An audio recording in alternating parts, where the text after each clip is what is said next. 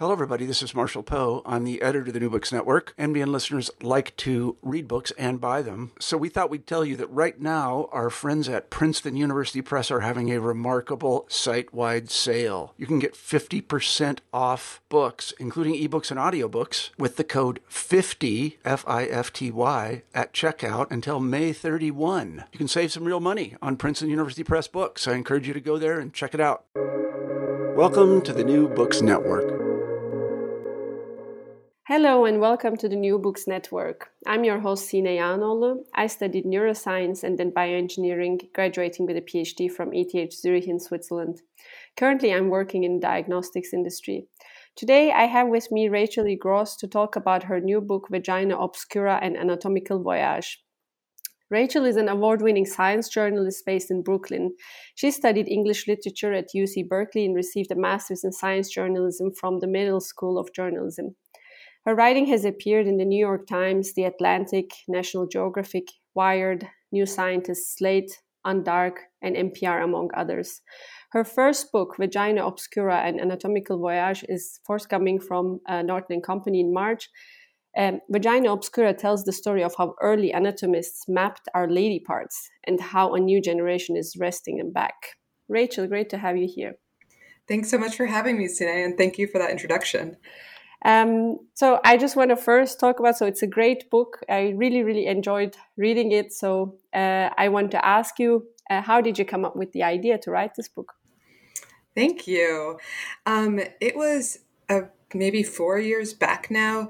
I was working as a science editor at Smithsonian.com, and I was noticing some interesting patterns in the coverage I was doing. So I started a column that was on unsung women in science, and it was these in-depth profiles of historical women who had transformed their fields and some of the challenges they were up against in their era. And then at the same time, I was doing a lot of coverage on reproductive biology and animal sex, one of my favorite topics. And we would do like the history of the IUD. And I was realizing that a lot of reproductive biology and reproductive medicine centered on women was really behind. And the women in science stories were showing me that basically every time a woman or someone with a different background entered the field, they were asking all these different questions that had really been missed by a lot of people before them. So them being blocked in many ways from being part of the conversation was preventing those questions from being asked. So I was putting those two things together and realizing that the lack of research on women's bodies was really intimately tied to the lack of women in science. That is quite an interesting observation. So, because we all have, let's say, our own experience and so on, and if you basically just monochromatically have just one type of person doing this research, it makes sense that basically the research comes out also quite like like a single same type of research. The focus is always the same. So that was your observation. Is that correct? Yeah, exactly. And I think it is more accepted and understood now that science is never a view from nowhere. You're always going to bring certain politics and attitudes and beliefs into the lab with you. But I feel like that wasn't always the case. There was often a claim to objectivity, that the knowledge that these earlier scientists were putting out was really the objective truth about how the world works. And it was, very clear to me that they had these limited biased lenses of their own. Yet because they were often white men, they were considered kind of just the norm. They didn't have any biases. It was really when people with different backgrounds came in that they were bringing a lot of their own baggage. Mm-hmm. Yeah.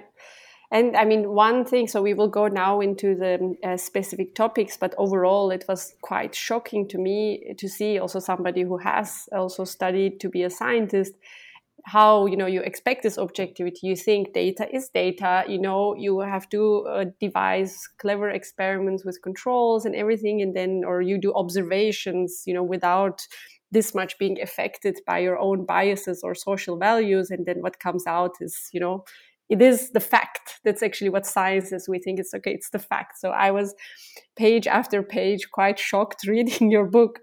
Oh wow, like how could they get this all so wrong? And while they could do so much research and understand these like anatomical parts basically. Right, especially with a field that you think of as something that doesn't really change. Like we're literally just looking at body parts and describing them and taking pictures or drawing them or labeling them, right? So how can you insert bias into that?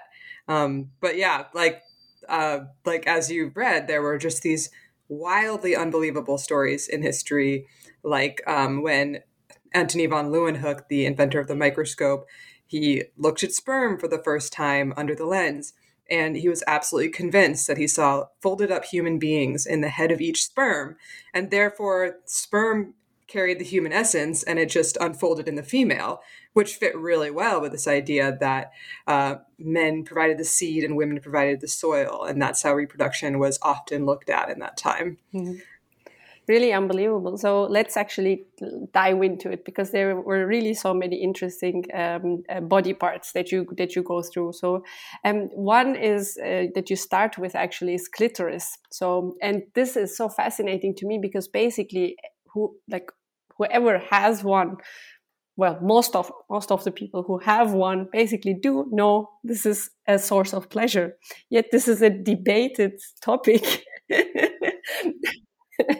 You would think somebody would be like tapping them on the shoulders and say, hey, by the way, I can tell you what's going on here. Oh, yeah. I mean, it's hard to imagine how debates went on for so long about whether women and other people even had a clitoris, and then what it was for, whether it was like had a urinary function, or was maybe important to female sexuality, but we're not sure.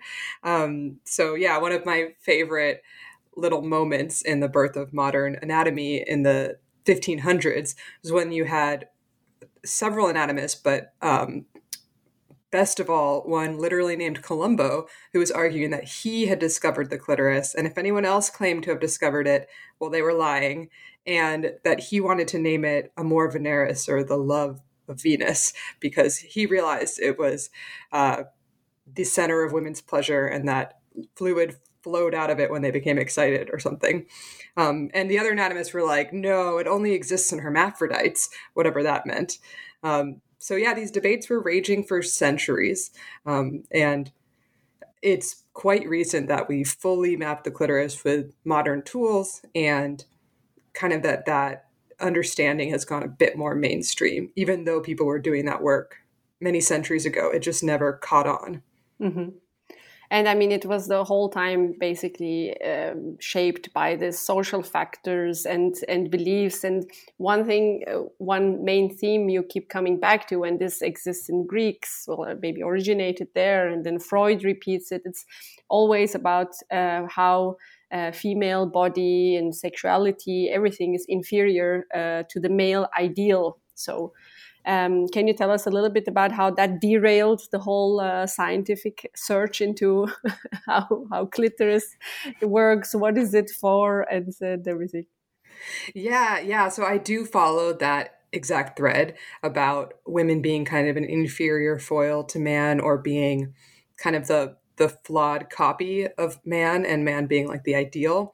I mostly follow it through Western medicine, and I should mention that there are actually some really insightful and beautiful texts about the clitoris and its part in pleasure in Indian and Chinese texts, but they were mostly like erotic books, and I was mostly looking at anatomical sciences.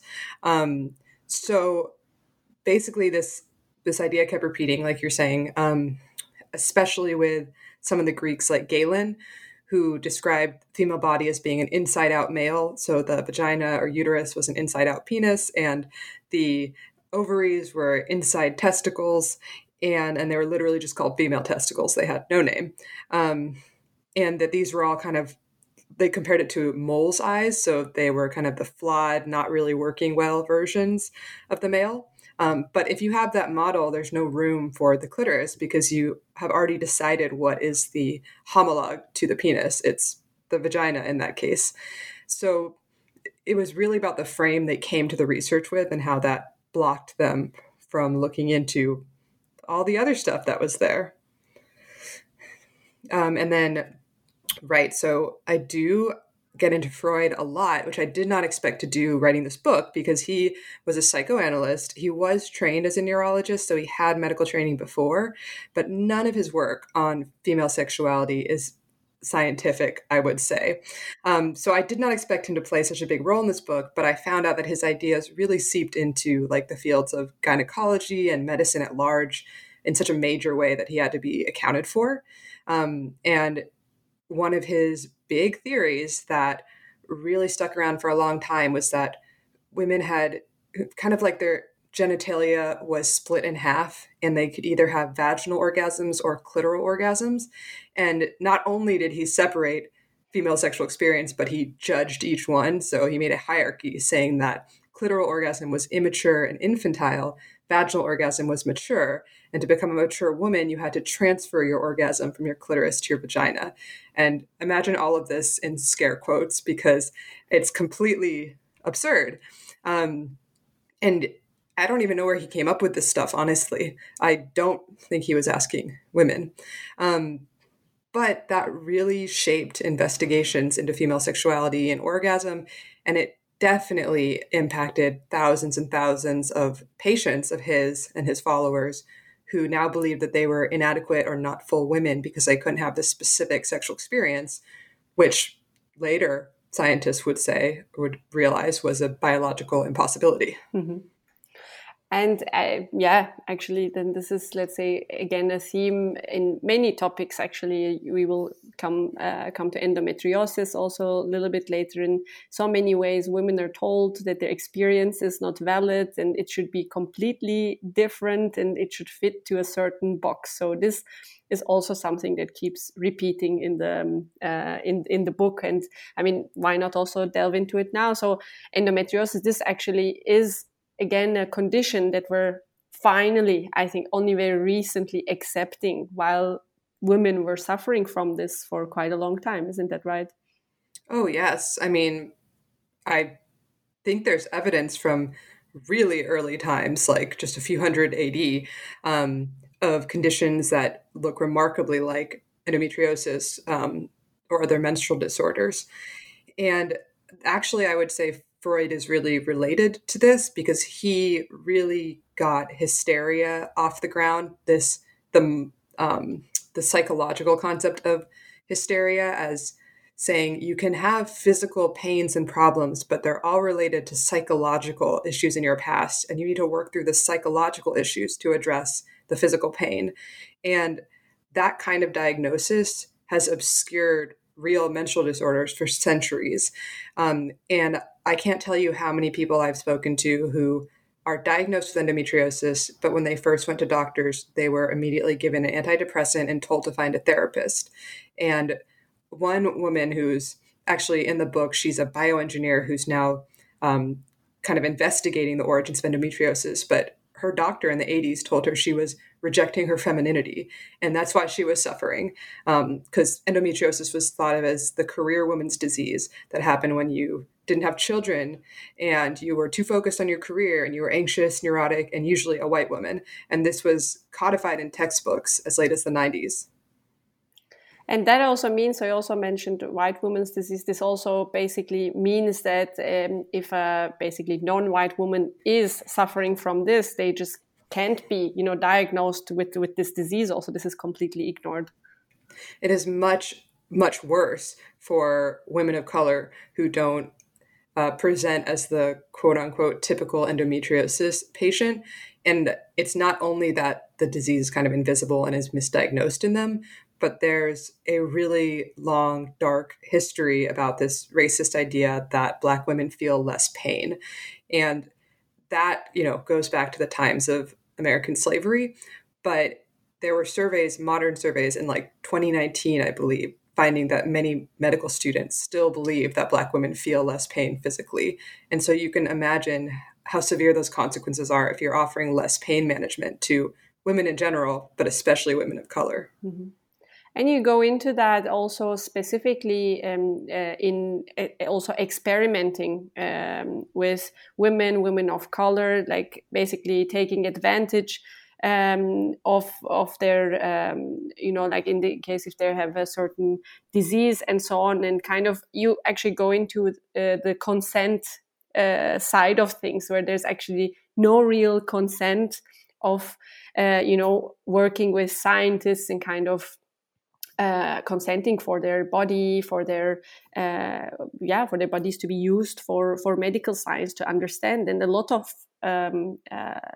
findings, a lot of observations were made, but then they're not really on the map. And actually, you do kind of bring them on the map. So, like, maybe you can talk about this a little bit, about the research done in this way, and who were these women? They were actively participating also as researchers. Right. So just through my own research, I had kind of made note of how often this happened, where researchers were experimenting on vulnerable populations. And often it was in the realm of what I was looking at, which was like gynecology and sexually transmitted diseases. So people are very familiar, I think, with the Tuskegee syphilis experiments, where Black men who had syphilis were told they were getting treatment and were left to just suffer and be studied with no consent. And another big one is the early trials of the contraceptive pill in Puerto Rico, where women were not told the full side effects that these pills could have. And these trials were done there so that American women could then get this pill and know it was safe later. But really, this is a trend that goes back to the beginnings of modern gynecology. So I think what you're referring to is, again, a really dark history that I realized had to be addressed in a book about the history of gynecology and the female body. And it goes back to James Marion Sims, who I think today is pretty notorious as a racist slaveholding doctor who experimented on enslaved women, some of whom he rented out from other farms. And by doing that, he got American gynecology on the map, and he helped develop tools like the speculum. So he was trying to fix a problem that was fistulas in women that come from a long or painful childbirth. So these abnormal openings between the vagina and the anus or bladder. So he was doing these incredibly painful experimental procedures on them to see what would work, essentially. And yeah, what I chose to focus on in the book was an argument that was by a really thorough historian, Deirdre Cooper Owens, who investigated all the documents from this time. And she found that the women that were being experimented on, the ones whose names we know are Betsy, Anarcha, and Lucy, and they were actually really, really skilled and informed in these medical practices. And she concluded they actually knew more about fistulas in this time than probably any other doctor. And at one point, his white surgical assistants quit.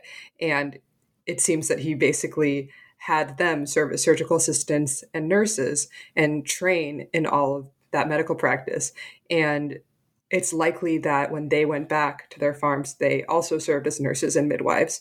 So I wanted to kind of highlight their contribution and agency in this story, because that's definitely left out in this narrative of a heroic male anatomist who makes discoveries, and the female body is just the territory on which he makes these discoveries, which is just so wrong and twisted.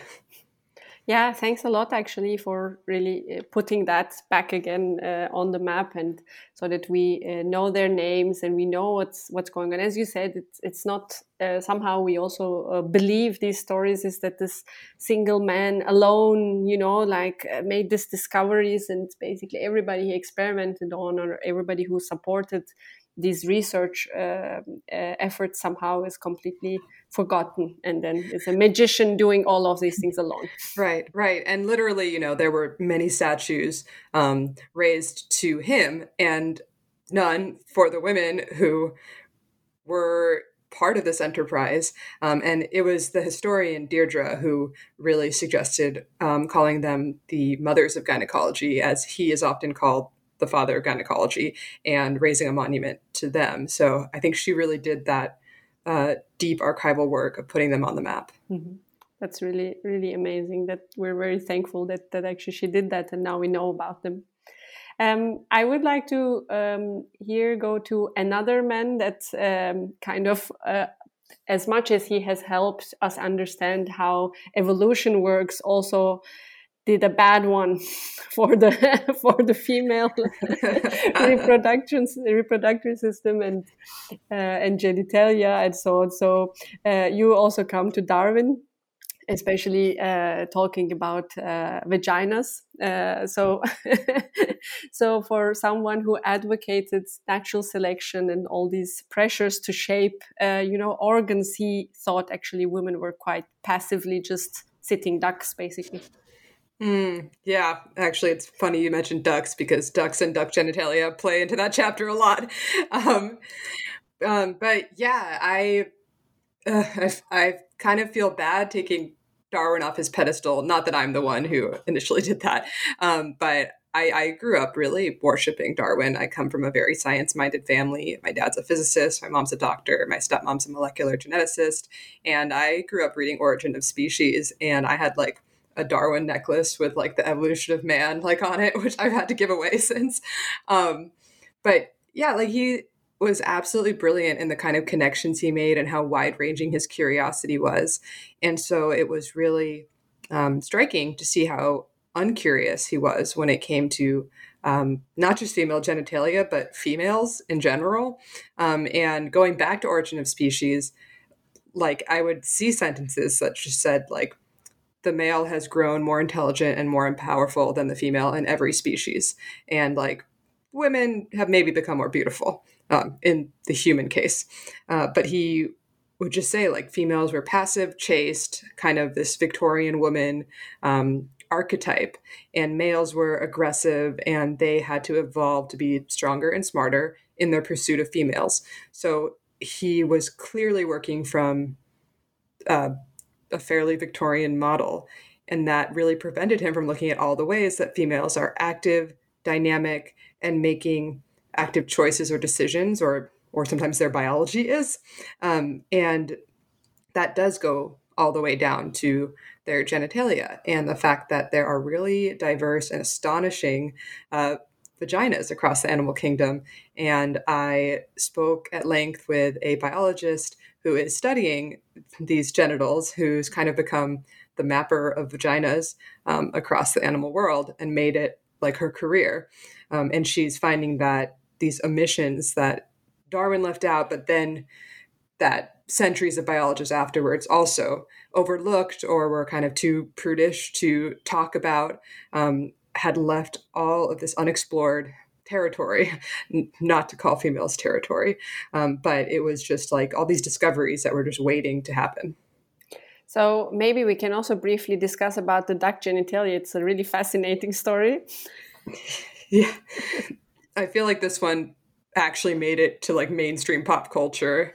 It was, I think, on like The Daily Show. So a lot of people learned through various memes and culture that ducks had pretty horrifying penises that are these corkscrews that are really long and kind of explode out into the female.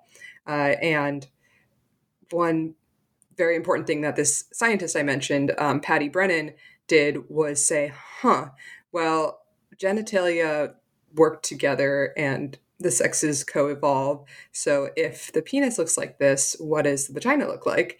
And nobody had asked that, amazingly. Unbelievable. It seems like pretty obvious.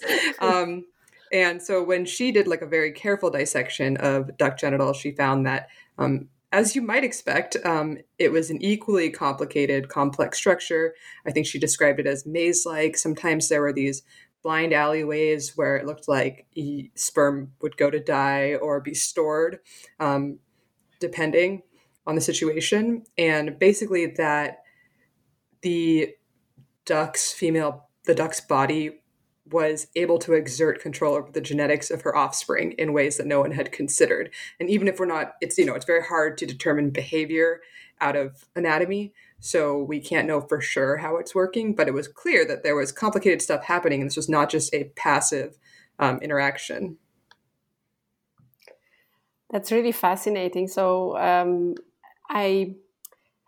really shocked to see also Darwin himself has observed certain, animals where actually they do things that doesn't fit into his, Victorian woman fairy tale and continue to ignore the situation. So from this, I was just thinking, this is actually something that is called in science, what we call a cherry picking. So also if you see some data that doesn't fit to your hypothesis, you're not supposed to do that as scientists. I hope a lot of scientists don't do, but then sometimes this is actually a criticism, okay, this looks like a cherry pick data. And to see actually the whole female part of his research is complete cherry picking experiment.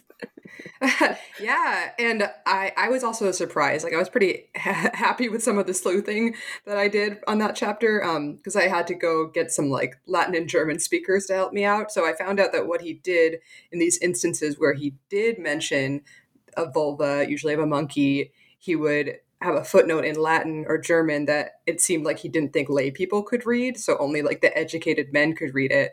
And so it was a little bit less scandalous because, he was at that point, this really respected gentleman scientist of England. And he couldn't get away with impropriety. But if you look at those footnotes, he will observe faithfully what he saw. And in one, he said he saw it was a red and swollen vulva of a spider monkey, and that a female monkey was showing it off and displaying it, and the male monkeys were banging on the glass, getting really excited. So there was obviously something very active happening that the female had a driving desire or urge. And I think he literally said at that point, that was kind of weird because I usually notice that the colorful and majestic traits, like the peacock's tail, only were present in males. But in every other way, this fits my hypothesis. So moving on. Really, really unbelievable. And I mean, again, from Darwin, you make this comparison, which I truly appreciated. So nobody questioned that he would have these biases and his writings, his findings. Nobody would think that this would be shaped through this lens. Yet you actually cite Joan Roughgarden. That she was kind of, always, maybe you can talk about her research a little bit. And then also she was basically, because of her own experiences, kind of blamed, of course you have your experience and then basically this is what you project on. Whereas this is something all these, very famous men have been doing for a long, long time. Yeah, exactly. This goes back to how the myth that science comes from an objective place really blocks us from realizing that everyone brings something to the science, and that's not always bad, but we can acknowledge that without completely canceling them or discarding what they had to say, but merely contextualizing it. So Joan Roughgarden is an evolutionary biologist who I spoke to about genital evolution, and she wrote a book called Evolution's Rainbow that really opens the box on Darwinian heterosexual mating and really hammers home the point that his idea of sexual selection depended on these very heterosexual Victorian norms about marriage between a man and a woman and sex that produces babies. And she realized that actually there's so many types of sexual behavior and sexual diversity among all sorts of animals. There's hundreds and hundreds and hundreds of examples of homosexual pairings and sexual behavior that doesn't lead to reproduction. So what can account for this, especially if we think that Darwinian evolutionary forces are behind everything? So she made a point that I think Darwin could not have seen, even though it seems very simple now, which is that genitals are not just for reproduction. Genitals throughout different species are used for symbolizing, like they can be colorful, they can stand out, they can be scent marking, they can be used for different troops to signal to each other. They can be used for peacemaking and social bonding, like among dolphins and bonobos, which are very famous for that. And they, quite obviously are used for pleasure in many, many species. And that in no way needs to lead to reproduction in order to be selected for or important in an animal's social life.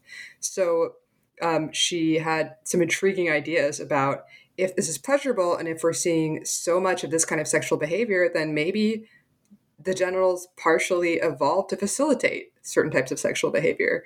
And in the case of bonobos, there were very significant clitorises that were located in a very good location for female genital rubbing. And other primatologists had also pointed this out and noted it and said, we can't say for sure exactly what this evolved for. Nobody can, but it would make sense.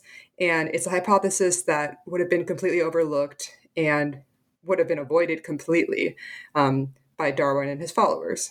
Mm-hmm. And I mean, this is really quite fascinating research. And from there, I would like to also discuss a little bit. I also was happy to learn about new research around female reproductive organs and, for example, the vaginal microbiome. So microbiomes are really a hot topic. Gut microbiome really being the the helm of this new research. Everybody's wondering, what I eat, how it affects the microbiome there. What is a healthy microbiome? So knowing this from gut, I mean, vagina also basically hosts quite a lot of different organisms. So how in depth is vaginal microbiome researched? Yeah, I would say it is a bit behind the gut, but it is definitely a huge new area of interest. And I think it's becoming widely recognized that this is a key protection against disease and disbalance. And it's really like an extension of your immune system, many researchers described it to me as. So there are millions and millions of organisms down there, and there are bacteria, fungi, and viruses. But there are kind of these keystone species, I like to think of them as, that really sculpt the ecosystem. And in many cases, that's called lactobacillus. It's a bacterial genus that turns sugars into lactic acid, and the same group of bacteria turns milk into cheese and yogurt. But the ones in the vagina are especially adapted, and they keep it like mildly acidic, like a glass of red wine is my favorite comparison. And so they're really, really important for maintaining your health and your homeostasis, basically. And there's a lot of evidence that fluctuations and changes, which are common and normal pretty much, like you will get fluctuations with hormone shifts and menstruation. And unfortunately, ejaculate has a pretty high pH and it can disrupt the acidity of the vagina. So all this stuff happens, and some people seem to bounce back better than others, and other people tend to get infections, which are different types of bacteria coming in that you don't want. So the idea is if we can manipulate this in some way, or at least better understand what's going on and what's providing the protection and how, then we can improve reproductive health for quite a lot of people. Mm-hmm. One example that you also mentioned is a transfer of microbiome. So just like an organ transplant. I mean, this is done for gut microbiomes as well. I was very fascinated to learn from your book that this was also experimentally tested actually for vaginal microbiome. Yeah, that's right. There's been one pilot test so far that I'm aware of in Israel. It was very small, but yeah, I mean, when I read about this, I was like, duh, this seems really logical. Fecal transplants were a game changer, and they were mostly in the beginning to get rid of C. difficile, which is a deadly disease. So people were willing to do anything. And in the case of vaginal health, what I heard from many gynecologists is that funders and even scientists don't value quality of life and sexual health in women as much as they do a lot of other types of diseases. So there was not as much motivation to do what seemed like a drastic treatment. And to many had an ick factor, was how it was described to me. So a fecal transplant at first, I think, was very shocking to people. But we got over that because it worked really well. It prevented a deadly disease and it had a lot of potential. But the vaginal transplants are taking longer, it seems like, because they have more hurdles to overcome in a way. They have an ick factor about vaginas in general, and then an underappreciation of the seriousness of sexual health. But yeah, so like I said, they did do one pilot trial that was promising, and now there's a much bigger trial happening connected to Massachusetts General Hospital, where I believe it's underway now. It was delayed for a long time because of the pandemic, of course. But the idea is to find out how to shift the microbiome reliably and what might be a really good state for the most women, and one day potentially synthetically mimic this. So you're not actually transferring one woman's fluids to another, but a mixture that has been kind of optimized. Mm-hmm. It is quite fascinating. I'm just wondering, so you've looked into so many different scientific studies and research and talked to a lot of scientists. What was for you the most shocking thing? That's either because people did not research it very well or you found the science fascinating. So that I leave up to you. But what was like, wow, this is crazy? Actually, when you first started asking that question, I was worried because you're right. Like I feel like I set out to write like 8 books, and that if I was smart, I would have just chosen one of these chapters. And halfway through, I was like, why did I think I could do 8 different fields? But there's one kind of area of new research that has never ceased to shock me since I found out about it, and getting other people's reactions on it and their assumptions about it is fascinating. And that is ovarian regeneration.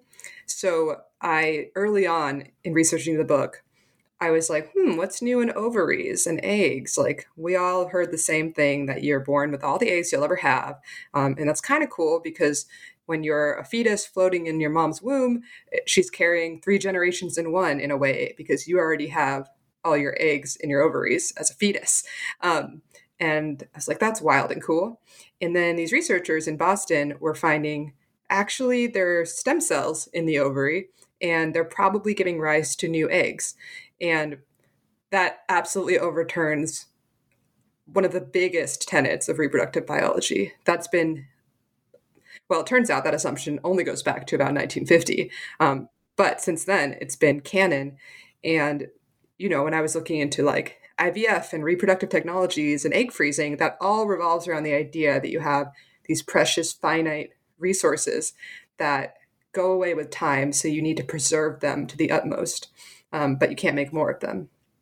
And they're finding that's probably not true. There's a lot of unknowns still. The stem cells have been identified pretty well, and that's actually beginning to be printed in reproductive biology textbooks, which is huge because textbooks are very slow to change. But the controversy is, what are they doing? What is their function in an actual human body? Because a lot of the research has been done on cells that have been removed from the body, in vitro, not in vivo. So we can't say for sure that they're making new eggs throughout someone's reproductive life, or are they responding to trauma, injury, chemotherapy, and only making more in certain cases. So that's what's being looked into now, but I am really eager to find out what happens. It's obvious that the possibilities for reproductive technology and people's reproductive lives are enormous, but for me, a woman who might not have kids, it also just changes the way I think about my body, my ovaries, aging, and just makes me view my body as more resilient and regenerative than I think the cultural framework has taught me. Because we have definitely gotten this narrative of you have these degenerating organs and they're kind of these egg timers that are flipped upside down, and eventually they run out. And I don't like to think about my body that way. So yeah, there's a lot of these moments where I related to my body differently after reading some of these new theories coming out that I'd never thought about. Yeah, that was really fascinating to find out as well. And maybe, and I really hope so, that once this research is more developed, you write a whole book about it. Yeah, I mean, I know that there are like great books being written about the frontiers of reproductive technology. And that's a completely like fascinating field. I try to be careful not to put too much stock in new tech. I got my start as a journalist at Wired, which is kind of like the magazine of the future. And like we used to joke that every 10 years you'd have a cover with flying cars on it. And we'd be like, flying cars are here next year. So like I have a healthy amount of skepticism about like the promises of startups and new technology. But I do like to ask how they change our understanding and what they mean for us now. Mm-hmm. So with that, I would like to also close and ask one last question. So what next can we read from you? What are your next projects? I mean, I definitely had so many untold stories and stuff that was left on the cutting room floor from this book. So I'm now starting to freelance a lot of articles on reproductive and sexual health. I usually write for the New York Times Science section, Scientific American, places like that. But I think the theme I'm looking into is new science about what we call the reproductive system. So vulva, clitoris, vagina, ovaries, uterus, that doesn't necessarily have to do with childbirth and baby making. And I really realized in reporting this book that these organs are crucial to your overall health throughout your whole life, not just when you're pregnant. The ovaries are a great example that the hormones that they produce support the functioning of your whole body, your blood, your bones, your brain. And that has been really overlooked. There's been a really historical focus on fertility research. So I'm interested in looking at some of the stuff that's sometimes more taboo, like sexuality research, but also just kind of more all-encompassing of more types of bodies.